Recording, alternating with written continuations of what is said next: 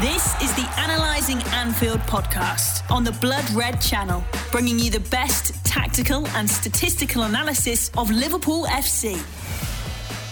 Hello and welcome to Analysing Anfield, your tactics and analytics podcast courtesy of the Blood Red channel. I'm Guy Clark. Maybe not the voice you were expecting to hear, with Josh Williams away this week, recharging his batteries ahead of the new season.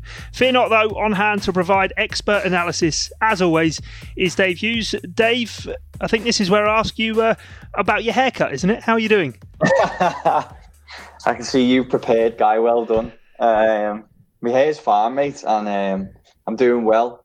And I'm trying to adjust to your southern accent compared to, the quite gristly, Scouse accent that I'm used to from Josh. But glad to have you, mate. Glad to have you on the show. Yeah, I think for me, this is, completing the set now across Blood Red, doing post-game, the Blood Red podcast, and now analysing Anfield. I'm normally producing with you guys, but with Josh away, I've been thrust into the host's chair, and hopefully I don't embarrass myself. Yeah, that's the interesting thing, isn't it? Because you are actually always on the show. You're just, a silent ghost almost, listening in and judging, but not saying anything. And then we normally have to explain our conversations after, where you quiz us and question us on our opinions, normally when we bring up Arsenal.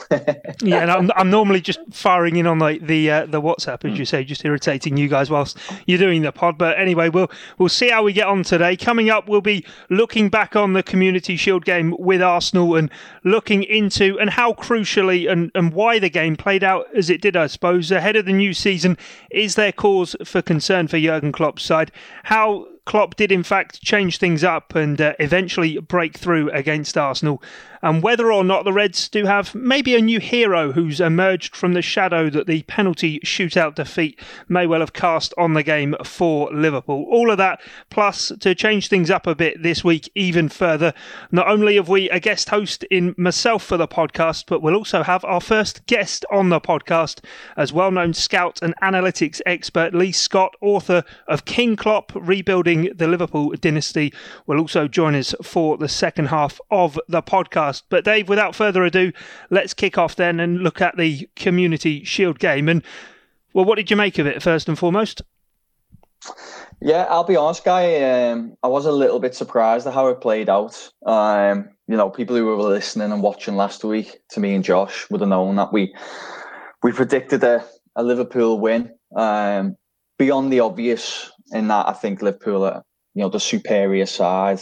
I also think that they had better preparation. They'd had a longer pre-season. They played two tougher games, Stuttgart and obviously Salzburg, really good kind of pre-season opponents. Arsenal, on the other hand, had only had the one, hadn't they, against MK Dons, which was maybe just 4 days before the final. So I just expected Liverpool to have too much. The game went as we expected. They tended to, dominate the ball, dominate territory, but obviously the scoreline didn't go to plan. And I think, if we're being honest, Liverpool just struggled a little bit in terms of creating chances. Yeah, definitely. And I think there was, as you say, there a bit of a cause for concern about how Liverpool did sort of struggle to break Arsenal down a bit. As you say, I think Mikel Arteta actually in his press conference ahead of the game said that Arsenal had only had maybe as many as 3 sessions together, whereas Jurgen Klopp has spoken about this pre-season, albeit truncated. He has actually been able to have his whole squad together. They'd been in Austria, and as you say, things, I suppose, even early on, Van Dijk had that goal ruled out for offside from the free kick. But bar that, Liverpool at times did look a bit sluggish and looked as though they were trying to get their rhythm and get into the game. Arsenal got a fairly early goal, and that really sort of seemed to give them a bit of a boost. Yeah, exactly. Liverpool had a lot of the ball, but I thought it was a fantastic goal by Arsenal. Okay, there was some questions of, well, it depends what camp you're in. Some question Nico Williams, but he's a young lad. I think he probably could have done with a little bit of support on that flank when getting, stood 1v1 with Aubameyang. I think Klopp even referenced it afterwards, where he said, we left Nico out there on his own. He did, and it was a really difficult position for him to be in. Aubameyang's world class, great finish. But yeah, Liverpool just did seem just I think you used the term then, sluggish. You know, we look at the XG for the first half. It was, I think, just for the first half alone, it was 0.51. You know, which is for the Liverpool side is really low. If you look at the kind of XG time chart, it was really neck and neck between both sides. Okay, you know, Arsenal didn't create a lot, but they had 2 chances. They converted one, and I thought Alisson pulled off a really good save for the other. And yeah, it was just very, very toothless. I have to say, it just wasn't really what I expected from Liverpool, from an attacking sense at very least. And I suppose 2 players in particular always sort of seem to torment Arsenal for Liverpool, being Roberto Firmino and Mohamed Salah. But Salah, for large parts, really was a bit of a bystander, wasn't he? He didn't really get into the game, and I know when Josh is here, he often likes to call him an output merchant. He gets the ball, he dribbles with it, he shoots. He just didn't get a chance to do any of that. Was that Liverpool, I suppose, as we've already referred to, being sluggish, or more maybe Arsenal? And do Arsenal maybe deserve a bit of credit in how they've set up under Arteta? They're very compact and they are rigid and tight to try and play through. But at the same time, I think Liverpool and Liverpool fans would have been expecting more of the side. Yeah, well, I think we're starting to, and we'll maybe come on to this a little bit more, but we're just, for a while now, we've been talking on this show, you know, about potential issues, certainly this season, for Liverpool in breaking sides down as teams get more accustomed to how they play. You know, most people now can kind of summarise in a few sentences, you know, how Liverpool are. They know the formation, they know the threats, they know what they like to do. And it seems a lot of sides are starting to enjoy, you know, kind of sitting in low block formations and just not giving Liverpool much space in behind. Now, I think normally, if you've got a full strength side, so I'm specifically thinking about Trent Alexander-Arnold on the pitch. Normally with him there, it creates, you know, a bit of a multifaceted attack where if the front 3 are being kept quite quiet, there's normally threats from other areas. But obviously he wasn't on the pitch, and I think Liverpool just having to try and break down a well-organised side, which is something we did say last week about Arsenal. We said, you know, it's still early days in Arteta, but some things you can probably say that we've definitely seen already is a lot more organisation compared to what Emery had there. And we saw that, you know, that they're happy to forego possession, even though the side who like to keep the ball when they're up against Liverpool, they're happy to forego possession, sit in, and I think that doesn't suit Liverpool's attackers. You know, if you look at Salah, just because you mentioned him, we use him as the example. He had 1 shot all game. And attempted 1 dribble all game, which was unsuccessful, which is so rare for such the term we like to use, output player. So I think really Salah kind of captures the performance of the Liverpool attack. Yeah, as you say, Liverpool, I mean, I think a lot of us, when we look at and talk about Jurgen Klopp's side, like to think about, obviously, Salah running in behind, as he's done against Arsenal so many times and playing against defences like that. But I think last year, maybe the evolution we saw of Liverpool beginning to control games with the ball more maybe than what they've done in the past without the ball, and their pressing and their intensity like that.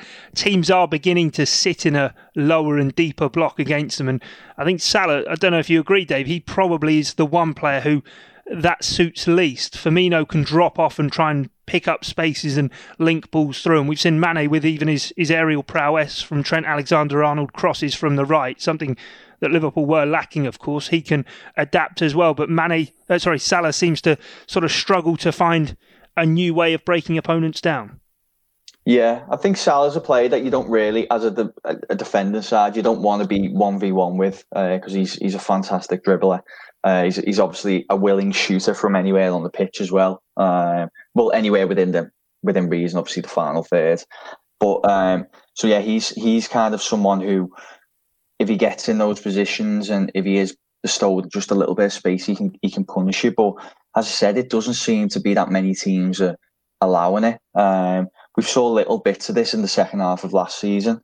Okay, you know, a lot of that was games post the title win, but there did just look to be a few struggles, and this is why I've spoke a lot about potential evolution required this season in terms of how Liverpool play. there's no doubt that they were the best side in the country last season. They were probably the joint best side in the country the season before. To miss out on a point is really difficult. I just think now, though, sides are just starting to find answers. I don't want to go too far. I don't want to be too extreme in my response to this, because at the end of the day, it's so early. We haven't even started the Premier League season yet. But I'm just looking ahead, and I think even in the second half, we expected Arsenal to really tire, and they did. And obviously, they were sitting in. Liverpool by far the better team. They looked a lot more threatening, but they still just couldn't take advantage. Did that equalising goal come in the final 20 minutes of the match? And the Mane chance, for me, that got the highest XG on the day. It was just under 0.6. It was a big chance, but that comes through Arsenal being a little bit higher up the pitch and a through ball that he can latch onto behind, and that goes on to be the biggest chance. So when it comes to actually breaking down that low block, there was struggles with it, and Klopp said it himself, didn't he? Klopp said after the game, we need to improve, and we need to. He was a little bit. I think he said, actually, get the quote up because I've got it here. He said, "Today I was sad when you play against a formation like this, which has happened to us pretty much always. Not only when we are 1-0 down, but even when it's 0-0. A lot of teams like to play like this." So we need to be a lot more fresher and dangerous inside the final third. I think that says a lot. Yeah, I think it does sum it up as well. Before we get on to the evolution of things and maybe how Jurgen Klopp can tweak things, I want to just speak about the man who was missing really for Liverpool, Trent Alexander-Arnold. And maybe I suppose this game goes to highlight just how elite he and Andy Robertson are, because we talk an awful lot about how many assists that they get from fullback, and it's almost now become taken for granted. But looking at the sort of attacks map for Liverpool, and it was 40% of attacks went down the left. Andy Robertson did get in an awful lot. I think he posted an XA, expected assists, of 0.5, didn't he? And Nico Williams was playing down the other side. We've spoken about him in the role maybe for the Arsenal goal, and probably that might have been a bit harsh. But if you look at the sort of attacks map, 23 attacks, 40% for Liverpool down the left-hand side, 17 down the right, so that worked out at 35%. And Nico Williams, I wouldn't say he embarrassed himself, not by any stretch whatsoever. He posted a expected assists of 0.11, but I suppose that goes to show, whilst Williams was probably what you'd expect from a right fullback, Trent Alexander-Arnold really is that sort of step above, and Liverpool did miss him. Yeah, well, he's arguably in the top 2-3 in the world in the position, and I think he certainly, even if he's not maybe creating, because teams are so aware of the threat he has. I think he just gives you something to think about. Even if you, as a defender, you're thinking, where is he now as this attack's built? Where is he going to come into the move? Nico Williams looks like he's going to be a really good player. He's a good understudy. Probably still a little bit young in terms of what he can offer, but you can see why Klopp likes him, why he uses him. But he's not Trent Alexander-Arnold. Certainly not at this stage. And as I said, I think when you're coming up against sides who are going to sit in, not give you that much space inside their own half, you need different forms of attack, because you can't just rely on the front three because they don't have that much room. Normally, I thought last season Liverpool faced that formation a lot, and when teams were sitting in and nullifying the front three, Robertson, Trent Alexander-Arnold, they were bringing in the threat from elsewhere, and it was probably a little bit lopsided in the game on Saturday, where you were kind of more relying on that left side with Robertson. I think that's eventually maybe why Klopp obviously he's chasing the game. I think he feels like he needs to change it. Williams comes off, he puts Gomez out there, and he tries to get Minamino on there. Keita come on as well. Players who are maybe a little bit, can make things happen with the ball at the feet, pull players out of position. I think we're probably going to have to see a little bit more of that next year, where having a couple more offensive players on the pitch, you can just kind of intricate passes or intricate moves, good footwork, just to bring other players out of position. Yeah, the joy, I suppose, of Liverpool's attacking formation is with the two fullbacks and the wide players. It really does sort of stretch oppositions to their breaking point, and then they can't cope. But when you've got one of those missing, all of a sudden, as you say, it is lopsided. It is all over on the left. And Robertson did play very well, and on another day, I'm sure would have had an assist if Mo Salah hadn't been sort of caught on his heels at the back post a couple of times. But then let's get into the evolution, then the tactical changes that Jurgen Klopp started making. Keita and Minamino come on. Minamino's taken plenty of praise, and quite rightly so, but I suppose it does show that Liverpool could do with that, I suppose, option through the middle of the pitch. So they had a three-pronged attack if you look at it going forward, where Trent on the right, Robertson on the left, but they do also have someone who in the middle can unpick a defence as well.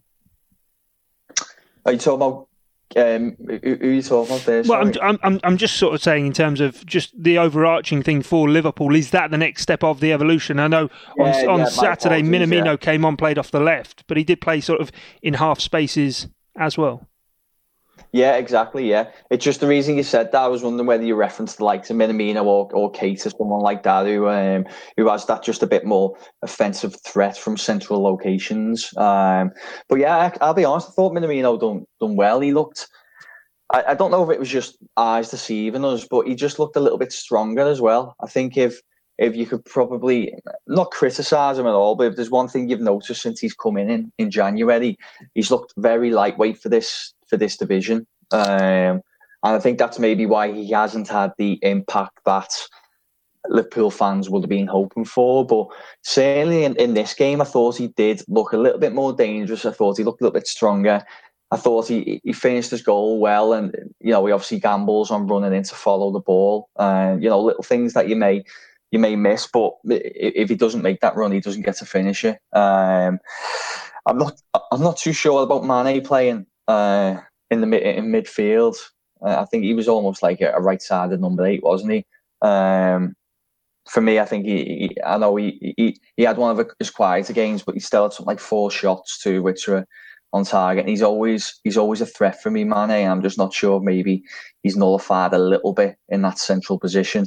But then we switched to the 4-2-3-1 late on, and I remember in the last game against Arsenal, they switched to this 4-2-3-1, but you had players like Origi and stuff coming in, and it just didn't feel right. It didn't feel like a team for the future. Then I guess it was a little bit, square pegs, round holes type. But this 4-2-3-1 that they finished with did seem a little bit more natural. You had obviously the back 4, you had 2 sitting in the middle, Keita one of them, Wijnaldum was the other. We don't know whether he's going to be here next year. Then you had Mane on the right, Jones through the middle, Minamino on the left, and Salah up top. And I think in terms of a front 4, that has a lot of potential to be quite dangerous next year. Don't know what your thoughts are, Guy. Yeah, no, I thought actually Minamino for... I don't know if it's harsh to say, the first time really in his stay at Liverpool looked a really potent and dangerous option coming on. I mean, before he'd come on, James Milner, I think it was effectively Liverpool's second most dangerous player looking at the numbers and things. But I think that position on the left-hand side, a lot of talk's been going on. Obviously, Liverpool were linked with Timo Werner. That deal didn't happen. Who could maybe deputise for Mane on the left-hand side, or if Mane even maybe went through the middle as a focal point or went off to the right in a 4-2-3-1, who could play on that left-hand side? And for me, I think Minamino maybe found a home in that position. And as you say, I think the 4-2-3-1, I'm sort of in two minds, to be honest, Dave, in whether Jurgen Klopp switched to that because he felt that was the right course of attack, or as you've already referenced before, Arsenal were really tiring, and I think he saw, right, we're 1 goal behind, we need to throw the kitchen sink at it, and in the end, obviously, Arsenal couldn't really cope. Liverpool kind of bulldozed their way through for the goal. It wasn't pretty, but it got the job done, and interesting to see, actually, how much faith, how much trust he's got in that formation to maybe go with it from the start in any games coming up once the Premier League season does get underway. Yeah. It's it's something me and Josh have talked about a few times on the show, so people might recognise the conversation. But I think it's just a little bit more offensive, isn't it? And certainly, as we're talking about, when you're facing sides who are just sitting back, there's no point having such a kind of conservative middle 3. You need someone else in there, like an extra attacker just to help break things down. We think Klopp was potentially kind of, when he first come in, looking at maybe a 4-2-3-1, judging by the players Liverpool were getting linked with. He's obviously come away from that in the 4-3-3. He's been, a phenomenal tactic, really. It's been at times unbeatable. But I just think in certain games, let's think about the side next year. I really like them, but we'll just use these as an example because they seem quite traditional. If you're playing Burnley at Anfield, you're going to see a lot of the ball. You're going to have a lot of territory, so you're going to need that extra kind of threat from the middle. It might be why so many people are really desperate to see Liverpool get Thiago in, because he has got a little bit more of a penetrating threat. You think of that ball that he played in the Champions League final, which led to the goal. Keita's got that, but it's just if we can get Keita regularly in the side. But you can see maybe why he would opt to go towards the 4-2-3-1.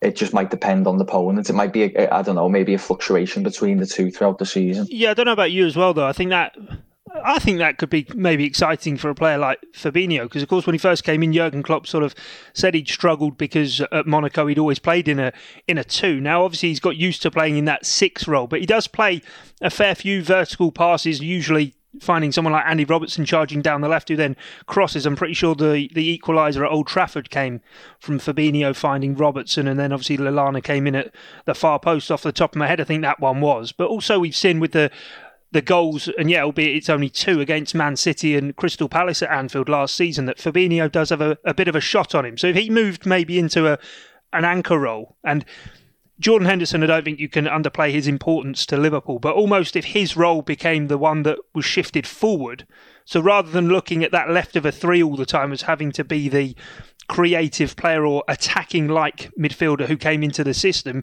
Wijnaldum may be round for another year. He can obviously play that shuttling role, but even if Thiago came in, they're not the same player, but in a 4-2-3-1, that might suit Thiago more than Wijnaldum, being a double pivot and trying to link and play creative passes. And whilst Henderson isn't getting any younger, it would be an evolution to move past him. You'd have to find another player in the side to G the team up quite like Henderson does. But I don't know what your thoughts on that. Just when you were speaking, that was sort of how I would see that potentially playing out. Yeah, no, I totally get it. I think it's a really good point. And you do talk about certain players get moved on, overlooking them. It's quite difficult, but I do believe if you look at this side now, it maybe not this year, but we are coming to, I think, a transition period where some players are probably going to start moving on out of this kind of elite group.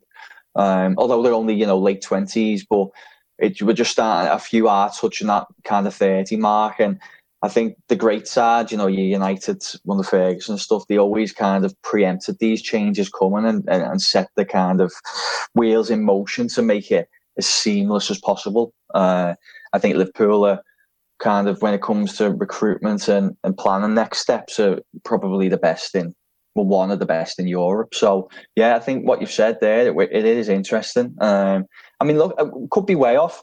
If Klopp was on the conversation now, you might say, I've got no intentions of changing any formations or any way we're playing, because it was such, dominated the Premier League for 2 years doing it.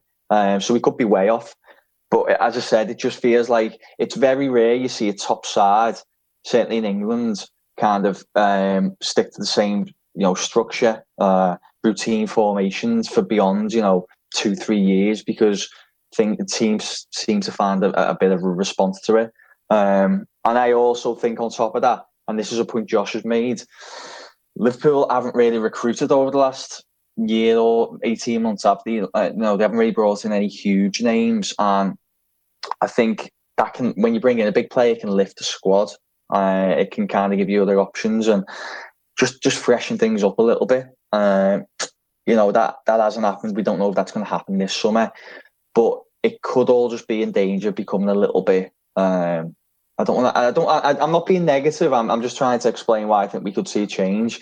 It could become a little bit stale, I think, if we didn't see any new names and we just saw the same kind of formation and player roles and things. So I guess that's why I'm kind of preempting that we might see some sort of adaptation with the players like Minamino and Keita start playing more regularly. Yeah, and I think the 4-2-3-1 as well. I personally think it would suit someone like Minamino right down to the ground, and I think off that left-hand side he'd be a brilliant player. But then I suppose you've got the real dilemma of what happens on the right. Of course, a couple of seasons ago when Klopp did do it, Salah, after that first breakout season, he hadn't started the following season as well. Bit of pressure maybe, was he a one-season wonder? He's dispelled that myth, so let's not go there. But he was put through the middle almost as the opportunity to be that output player and be at the top end of the pitch. But I don't know about you, but for me now, and looking even at the XG from the Community Shield game, and albeit he ended up on the right-hand side of a midfield three at one stage, but Sadio Mane seems to have taken on that role. And I think actually, as a number 9 almost, as it were, I think he's probably got the skill set to play that role. He's physical, albeit for quite a small player. He's good in the air, and we know obviously what he can do when he does get a chance in on goal. But then I suppose Salah would have to adapt his role off the right because he wouldn't be as advanced as he is in a 4-3-3. Yeah, I think so. I love Mane. I think it depends who you like, what type of player you like, because Mane and Salah are different players. For me, I'd probably go with Mane, but I can't see the appeal behind Salah, just in terms as a player. But I think the reason why maybe Salah is better suited to the 9 is that thing that we often talk about with him, that he's just such an output player. I think Mane is probably the better finisher. People might argue with that, but I just, he tends to shoot less than Salah, but he's normally a bit more accurate when he does. I think part of the appeal, some may see it as a negative, but I think it's the appeal. Part of the appeal with Salah is the high output. So he might, sometimes you see Salah take a shot and he can look a little bit naff, a little bit weak, straight down the middle, and it's a little bit frustrating. But he tends to have, 3 or 4 shots per game, and it's that high output that results in his high amount of goals. But I think if you were to only be giving him 1 or 2 shots a game, you could see a dramatic kind of fall in his goal return. So I do think he's a player who has a lot of shots, but you also need to create a lot for him. Whereas I think Mane can be a little bit more selective, maybe needs less shots in a game to score. So that's why I'd probably maintain having a real output player like Salah up top.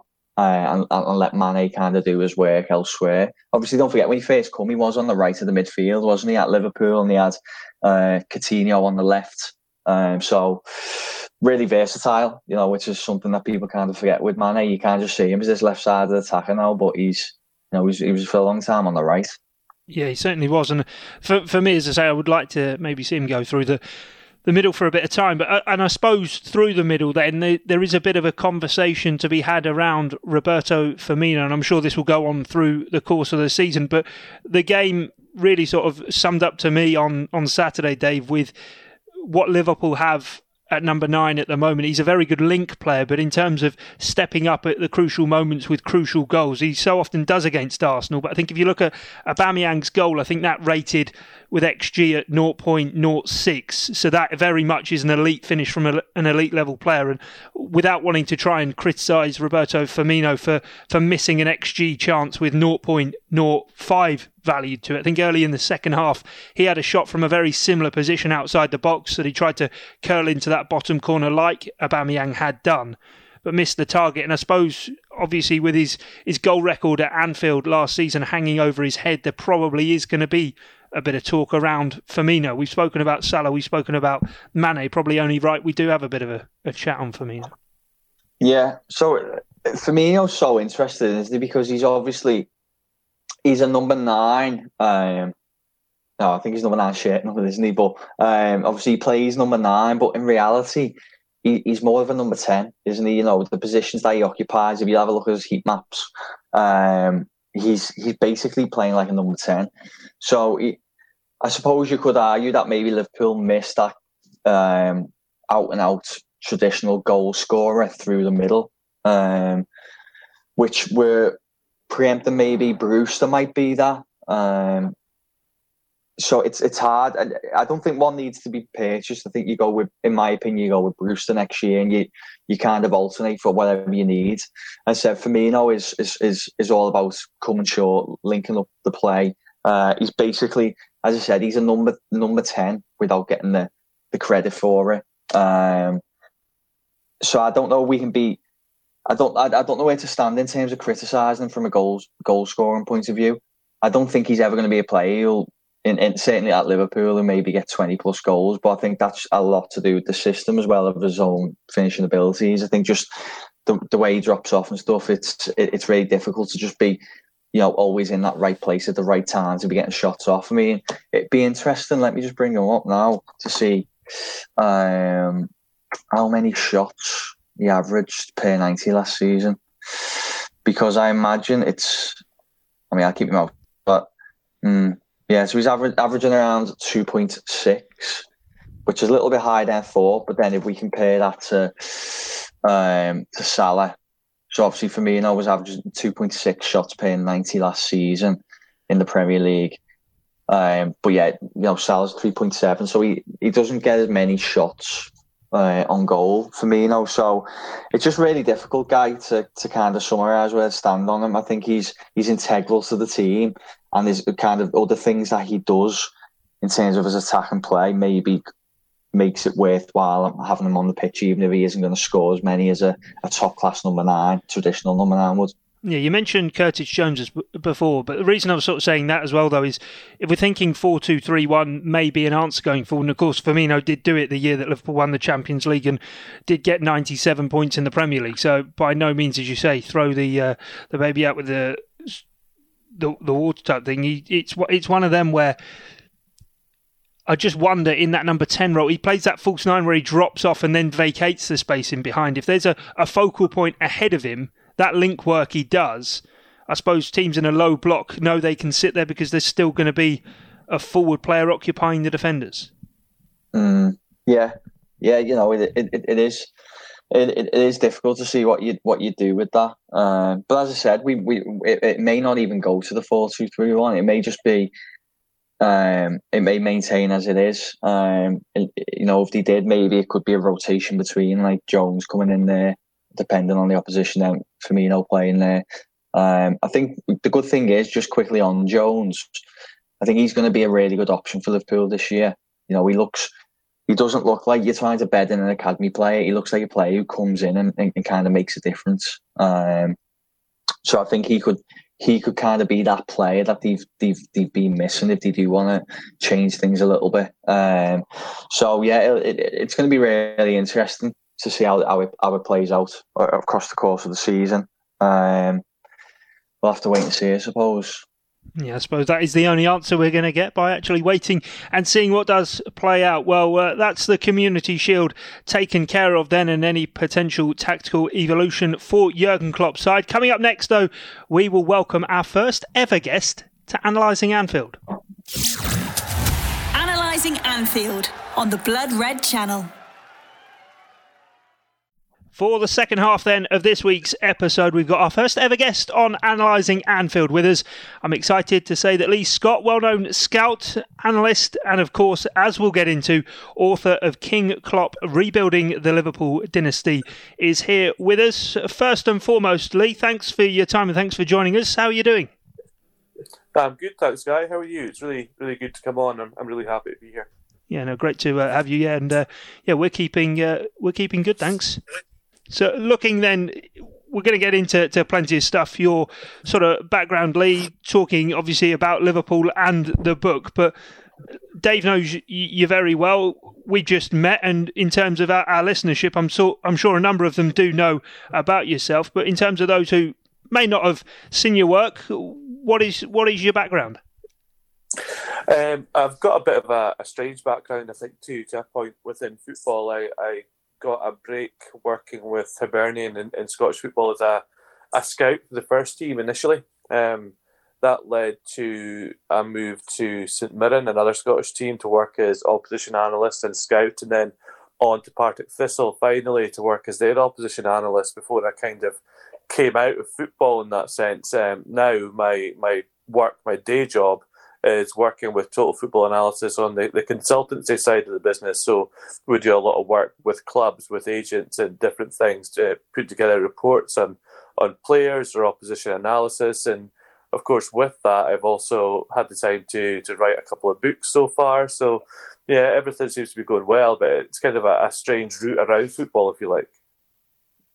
Yeah, I must say, Lee. Obviously, I've read a lot of your work. In various places. And I know you've been really supportive of analysing Anfield as well. So, we do appreciate that. It's probably a good time just to briefly. You mentioned the books there. So you've obviously you brought out this really exciting book, King Klopp: Rebuilding the Liverpool Dynasty. Just before we start, I'm right in saying that you're not actually a Liverpool fan, are you? I'm not. The only team that I actually support is Aberdeen up here in Scotland. Other than that, I tend to do what a lot of people do. I follow coaches and players that I'm interested in more than anything else, I think. Yeah. I mean, on that basis, you can see the appeal. Obviously, I know you've wrote a book about Pep and Man City, haven't you? Yeah. And then it's obvious, really, why you've, I guess, kind of on that basis, you've looked at Liverpool under Jurgen Klopp, because it's been quite a roller coaster these last few years. Obviously, peaking with Champions League and the Premier League. So, with that in mind, how did the idea of the book come about? I think that obviously I've been really interested in Jurgen Klopp since his time at Borussia Dortmund. I'm not going to sit here and pretend that I followed him much or knew much about him initially when he was at Mainz, but certainly that Dortmund side that was so exciting with their high tempo, heavy metal football, as he christened it himself. I think that when he moved to English football, to a club like Liverpool, it just made so much sense from a cultural point of view, from a connection to the city, the team point of view. And then we saw him evolve his tactical style from everyone. When Klopp first signed, everyone was talking about gegenpressing. That was everywhere. Every article that you read had reference of gegenpressing, and Liverpool are going to gegenpress and what that meant. But I think over the years that Klopp has been at Liverpool, we've seen him kind of evolve his tactical style, and that's something that really caught my eye, because I like coaches who learn and are willing to change, especially at the top level where the pressure is so great. He's got the courage, if you like, to change the way that he does things and what he asks from his players. And I think over this last season, we kind of saw the next evolution of that with Liverpool moving to more of a controlling style of playing. And that's something that I felt like I really needed to write about in a long form fashion. So that's why I decided to put together the book, I think. Yeah. You're absolutely spot on. And, obviously I see a lot of your work, and I'm sure many people on Twitter will as well. If anyone is wondering, you can find Leon at FM Analysis. He's got quite the following on there. There's a lot of good work that he shares. But I'm just curious because, obviously you've got your finger firmly on the pulse in terms of, the kind of analysis work out there within football. So for a book like this, what sort of research and preparation goes into writing it? How long is the process, bearing in mind that you probably have a decent idea of the kind of principles you're going to be covering? Yeah, I think that the process for something like this, same when I was looking at Pep Guardiola, but definitely with Jurgen Klopp and Liverpool, the process of actually writing the book only takes me a couple of months. I'm quite used to writing. I'm a quick writer. I can kind of sit down and block things out and write a chapter in a few hours. So it's relatively fast to do that. I think that the main thing was just to see as much of Liverpool as I could, and then to do enough research, if you like. And this podcast was one of my main pieces of research. I made sure that I listened to every episode. I listened to a couple of times, because the points that you and Josh make are so good around Liverpool and what they're trying to do and what's good and what's bad in the Liverpool system. From that point on, like you say, I had an idea from watching Liverpool of what they did, but it was just making sure that I could draw out the intricacies. So, yeah, we could talk about the movement of the front three. Everyone could see that. We could talk about the importance of Trent Alexander-Arnold when he gets the ball in the half space and his passing range. Everyone could see that. But then I think the most interesting aspect for me was pulling apart the midfield and the fact that they were so different, the three midfielders. When you take Wijnaldum, Fabinho and Henderson as the midfielders, you have Henderson, who operates in chaos. He presses, he runs up to the penalty area, supports the attack, and then you have Fabinho, and and Wijnaldum, who are perhaps more nuanced, but their role, I think, was really interesting for Liverpool under Jurgen Klopp last season. And I think that was kind of something that I maybe took a little bit more time to research and had to watch a few things back a few times before I really understood, I think, what they were trying to do. Yeah, definitely. I mean, two things. Firstly, we definitely never told Lee or paid Lee to say that about the show. That was authentic, I hope, anyway. But have you got to just briefly, Lee? I don't know how many Liverpool fans you follow or how much you see, but have you noticed that there does seem to be a bit of a dismissive attitude a little bit to Wijnaldum over these past few weeks, with the obviously Thiago maybe waiting in the wings, and it is really interesting. I'm so glad that you mentioned it about his importance to the side, because although he's not the guy who's stealing headlines with great goals, great assists, he is integral to that side, and he's been so important to a Premier League winning and Champions League winning team, hasn't he? He definitely has. I think that it's natural, I think, to a point at a club like Liverpool that in the off-season fans will start to look at the squad and they'll pick apart the players who maybe don't seem to be as contributing as much. If you look at the stats, even the underlying metrics to a point on Wijnaldum, you can look at some of those and you can question his output, but that's because a lot of what Wijnaldum gives Liverpool against the ball, so out of possession, is hard to quantify because he isn't aggressive in the press. He doesn't have a great deal of regains and interceptions, but what he does is he blocks passing lanes so intelligently that he stops the opposition from progressing the ball on his side of the field. So whereas Jordan Henderson, who we've already talked about, operates in chaos and he will press and press and press and counter-press and try and win the ball back. And if you're watching that game, you can see Jordan Henderson pressing and trying to win the ball back. But then Wijnaldum is so good with his positioning that sometimes the opposition just simply don't try to play past him. I think there was one game last season, I remember, I think it was against Leicester City, when Soyuncu and Chilwell were really progressing the ball well down their left-hand side, and Henderson was getting bypassed. When he pressed, they were just playing around him. And I think Liverpool switched Wijnaldum to play on the other side, so they switched Wijnaldum and Henderson. And all of a sudden, Soyuncu and Chilwell couldn't progress the ball anymore because Wijnaldum was taking up such good positions. I think that's the kind of thing that almost goes unnoticed, if you like. And I think that obviously the Thiago links are huge. If Thiago comes in, he adds a different dimension to the Liverpool midfield. But I think that Liverpool fans really need to appreciate just how important Wijnaldum has been over the course of these last two seasons. And I'm sure that Jurgen Klopp recognises that. Yeah. Just before, I assume. Oh, sorry, Guy. I was going to say you've probably got a few questions of your own, so I'll keep it brief. But just on that point, it makes me feel almost as if there's maybe the blind spots in the data for people who are using that to try and quantify his impact. And the point you just talked about in that Leicester game is really important. That's not always going to be picked up within numbers. But as I said, he is integral. But yeah, go ahead. Sorry, Guy. Yeah, no, all I wanted to ask you about, Lee, was the man himself, Jurgen Klopp. Obviously, you've titled the book King Klopp, and you've written the book on Pep Guardiola as well. And one thing that fascinates me is sort of how these footballing ideologies get passed down. We know Pep Guardiola, obviously, it's clear to see Barcelona, Ajax, that Johan Cruyff and Rinus Michels total football idea. But with Jurgen Klopp, it does seem to be a complete contrast where he's kind of worked this out on the job himself, but he seems to have really come across a unique tactical system that now everyone else is trying to sort of replicate and copy. Yeah, it's really interesting. I think that Klopp, to a point, when you talk about the fact that Klopp obviously developed within German football, and a lot of the ideas in German football in modern days anyway kind of stem from Ralf Rangnick, who just left a post with the Red Bull Group and was close to taking over AC Milan as he wanted to be, I think, coach and director of football at the club, which is perhaps why Milan turned their back a little bit. And Rangnick has been linked with a lot of moves to England as well, I think.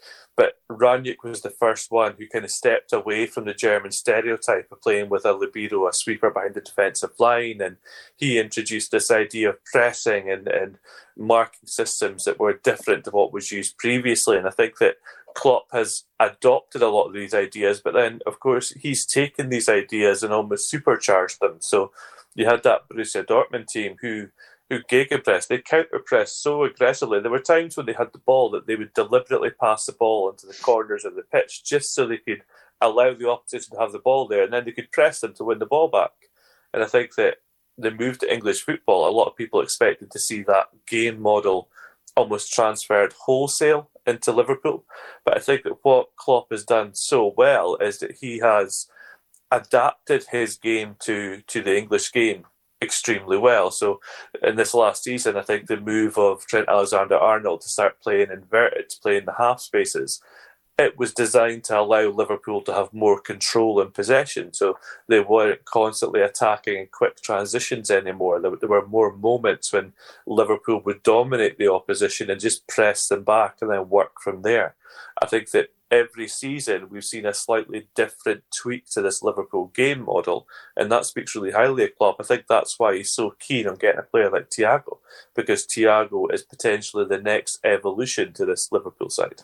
And I think just sort of continuing on that sort of Klopp-Guardiola thing of how they're different, you don't see sort of what happened with City in the Champions League always happen with Liverpool very often, where Klopp gets accused of overthinking things. Once he's got a tactical plan, you sort of feel as though it is robust. Not from the point he rolls it out, as we said there, is gegenpressing and things have evolved and changed like that. But for example, he must have been thinking about pushing Trent into a more dominant position in those half spaces for a little while. And then when he does it, it seems as though the balance of the squad is right and the team is ready to implement that.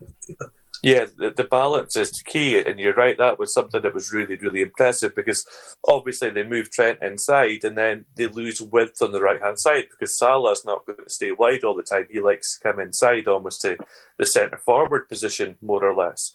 And so the plan was to push Trent inside, but then for Jordan Henderson to move from that central space almost to a right-wing position. And it's those little intricacies within the system that make everything work so well. But I mean, we got to the point, I think, towards the end of before the breakup for the COVID outbreak, where teams were almost, you could see that teams knew what Liverpool were going to do. But it's one thing to know how they're going to play and what they're going to do, but their execution and the quality of, on an individual level of their players was so high that it becomes extremely, extremely difficult for teams to stop them. The only two that I can really think of, other than the games that they lost, and it's the Watford game, which was obviously a loss. But before that, the only teams that really sussed them out for me were Napoli in the first group stage of the Champions League match when Carlo Ancelotti was the coach, and he set up an almost a 4-2-4 and kept attacking players on the full-backs and centre-backs to Liverpool, and they couldn't progress the ball past them. And then Sheffield United, where Chris Wilder set up so well defensively in that first match. I think Gini Wijnaldum ended up sneaking a ball past Dean Henderson for the only goal of the game. But those coaches kind of were the only ones that came up with a way to fully stifle Liverpool. Every other coach knew what they were going to do, but the quality of the Liverpool players is so high and the execution was so good, and that's what came through, I think. Yeah, I was going to speak about this a little bit later on, but I think given the conversation we're having now, it's a really good time to bring it up. Obviously, I was going to ask your thoughts on maybe Liverpool's prospect for the season ahead. You know, can they retain the title? You know, can they go again in Europe? But just on that point, maybe before you comment on that, I'm just keen to see if you think there may be another tactical evolution this year. It's something we were talking about on the first half of the show. You know, mainly just to freshen things up, given that there may be a lack of recruitment again. But also, I'm just of the opinion a little bit that teams are potentially starting to not necessarily suss Liverpool out, because I still think they'll win 90% of the games, even if they carried on playing as they are. But I do just think a lot more sides are doing a good job of nullifying them. I thought Arsenal done quite well on Saturday, you know, sitting in and just looking to it on the counter. I think it's really difficult for Liverpool's attackers to function when they haven't got that space in behind. And then, you know, when players who crucial players are missing, such as Trent, we've already talked about, some really important. I just wonder whether you think that we may see another evolution on this kind of the 4-3-3 and how they've played and been so successful over the past 2 years. I think that's definitely what Klopp's looking at. I think that teams now know that you nullify the Liverpool fullbacks and then they struggle a little bit to progress the ball, because that midfield, much as it is well balanced, it's still so functional. I mean, Fabinho can beat a press with a dribble if you like, but how often is your six going to get the ball in a position where he can beat a man centrally and then engage others and create space that way? So teams sit on the fullbacks, and then they've learned to sit on Virgil van Dijk as well, because if they sit on the fullbacks and leave Van Dijk open, Van Dijk will step into midfield and cause an overload there, and then Liverpool can progress the ball that way. So if teams take both of those options away, that's where Liverpool really start to struggle. I think you're right, Arsenal at the weekend did well. They kept space. They were very compact defensively, so Firmino couldn't really find space centrally to receive the ball. Because he couldn't receive the ball, the space wasn't really in behind him, and so that the wide attackers couldn't attack that space like they normally would. I think that the sensible evolution and why they're looking so closely at signing Thiago is to add a progressive player into the middle of the park. For my money, I think that Liverpool would love for Naby Keita to be able to be fit for the whole season, because he gives you that progressive option in the central areas. He's a player who's capable of playing the same kind of passes that Thiago does, not with the same quality, because they're very different players, and that Thiago has very few peers on world football in terms of his passing range and passing vision, maybe only Kevin De Bruyne now. But Naby Keita does give you the ability to beat pressure in central areas through either carrying the ball and dribbling, or playing those passes through the lines. I don't think Jurgen Klopp and Liverpool are convinced that they can rely on him to be fit for the long term over a full season. And that's why they're looking to add a player into that central area who can pass that ball, who can play the ball that breaks the lines of the opposition, that kind of opens the game up when the other options are taken away. And I think that that's the next sensible approach. And I really like the addition of Takumi Minamino. I think that his ability and the positions that he takes up to receive the ball, whether he plays from the right or he plays as the 9, I think that he gives something different, but I think that'll be more off the bench. I think that the next evolution has to come in the 3 central midfielders. Yeah, I agree. I thought Minamino, we actually talked about him a little bit earlier. He just looked a lot more imposing. Even physically, he looked a little bit stronger. Yeah, definitely. Yeah, I thought, when he come in January, the one thing you probably say over this initial few months, pre and post the COVID break, was he just looked a little bit lightweight for this division, but he definitely looked a bit more, stronger. And I thought he had a good little cameo on the weekend, which is, he looked confident as well, which is going to be good news for Liverpool, because he could be important this season. We'll go back onto the book. Obviously, without revealing too much, because at the end of the day, we want people to go and buy the book because it's fantastic. But if you kind of had to touch on maybe, I don't know, 1 or 2 instrumental things that have happened over the past 2 or 3 years, whether that be a tactical change, recruitment of certain players, what would you say has really been key for the success of this Liverpool side? I think that with everything that Liverpool have achieved, what's really stood out for me is that they've always kept, there's a lot of rotations and a lot of movement that we've kind of already touched upon. So we see Mane and Salah moving from wide to central positions, see Henderson moving wide, Alexander-Arnold moving into the half space. All of these things are really important about how Liverpool play. But I think the key thing is that they still have these really important reference points centrally. So I think the signing is an obvious one, but the signing of Virgil van Dijk gives Liverpool that reference point at the base of the attack. When they're in possession, he's always available to receive the ball. He can beat a man through dribbling past him. He can play a pass between the lines. But also ahead of that, the reference point of Fabinho. I think Pep Linders has already talked about him at one point and called him the lighthouse of this Liverpool team, because he's the reference point. He's always there. And he's kind of the reference point around which all this chaos happens in terms of rotations and movements. And I think that having a player like Fabinho who sits in front of Virgil van Dijk, it gives Liverpool a really, really solid base through which everything else can attack. And I kind of tried to touch in the book upon the importance of the six in this Liverpool system and explain how that player's used to release pressure and then to join the attack at late moments when he takes positions in the opposite defensive structure that you're not expecting him to be there. And suddenly Fabinho's got the ball and he's got this same ability that Patrick Vieira used to have at Arsenal. He looks like he's about to lose the ball, and before you know it, he's dribbled past two players. The opportunities and the chances that creates for Liverpool by just disrupting the opposition's defensive block, I think is something that's really important. I think that they caught everybody by surprise with that signing of Fabinho because it came so quickly after the end of the season that there was very little paper talk about it. Just suddenly the club announced that they'd signed Fabinho, and this is a player who used to play at right back when he first moved to Europe, who used to play at centre back, and then suddenly he's the six. And this kind of versatility that a player with that profile gives you is something that I think has been integral for Jurgen Klopp. Yeah, I think it's really good that you touch on how we actually come in as well, because I always think Liverpool have been really good, not only in their recruitment, but in terms of keeping it all in-house. I mentioned a couple of weeks ago how Marcel Brands, who's the director of football at Everton, was pretty furious that all of Everton's links always seem to be getting leaked to the media. Yeah. And obviously the problem is if other clubs are keeping an eye on the same players and they know that a Premier League club's about to make a move, it can often push them to make the same move. And when you haven't got Europe to offer and things, it's a bit of an issue. But I think Liverpool have always been really good at.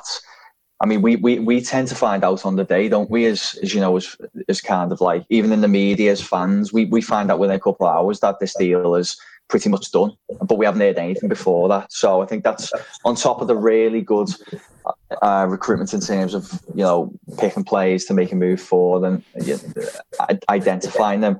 I think the actual process of bringing them in has always been brilliant as well. On that point as well, Dave, and Lee, your thoughts on this? I think it's impressive how Liverpool keep things in-house, but also how you're speaking there about Fabinho going from right back, centre back. Of course, he'd been in midfield for Monaco when they'd done so well in the Champions League, but is how Liverpool have seen positions within their team in other players in other teams that they've then brought them in and put them into that position. Mane being a prime example, playing on the right at Southampton, and now he's such a goal-getter on the left, and as you've already alluded to, Fabinho in his role.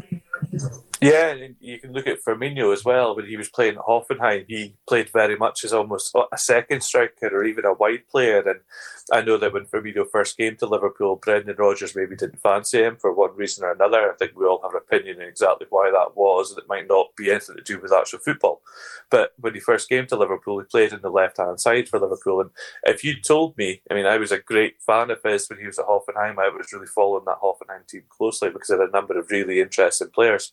But if you told me that he would one day play as the number 9 for an English side who would win the Champions League and then the Premier League title, I wouldn't have believed you, because he doesn't have the profile of a number 9. He's got the profile of a 10. But he's such an intelligent player, and him coming into that position and being put in a role with players like Salah and Mane, they all work so well and together because they have individual player profiles that fit so well. Both of those wide attackers look to come inside, but Firmino's happy coming deep, and everything clicks.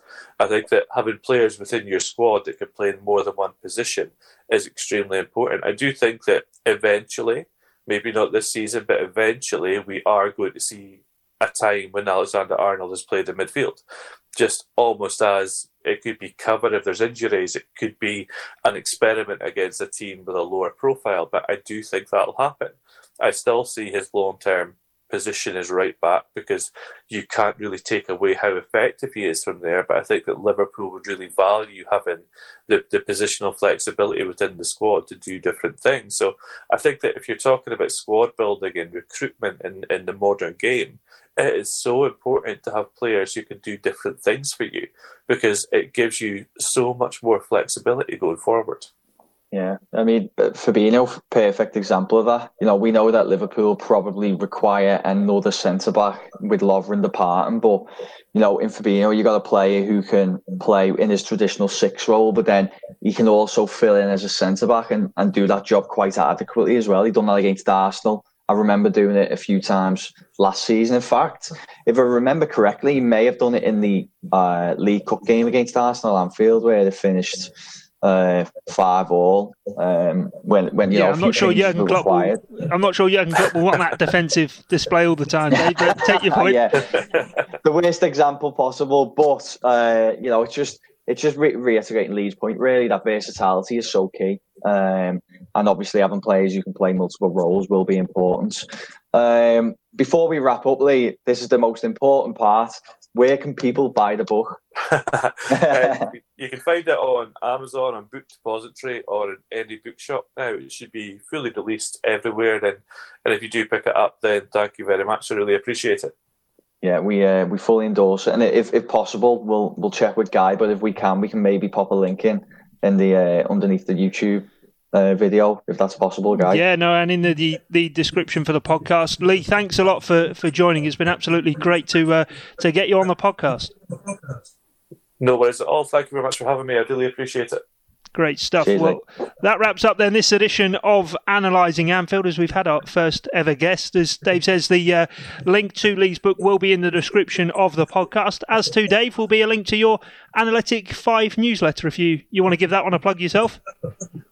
Yeah, again. But we talked about it before, but it's just it's a newsletter that covers, you know, different tactical trends, interesting players, analytical content in general. It's not just about Liverpool, although Liverpool do tend to feature, being the side that they are. But you can find a link to sign up on my Twitter, in my bio. There's also a Analytics 5's Twitter account as well. Goes out saying it's completely free to sign up, and it'll just be in your inbox every day in the evening for you to have a little read. Great stuff. Well, that rounds us off for Analysing Anfield then. From myself, Guy Clark, Dave Hughes and Lee Scott, thanks for joining us, and we'll catch you later. You've been listening to the Analysing Anfield podcast on the Blood Red channel.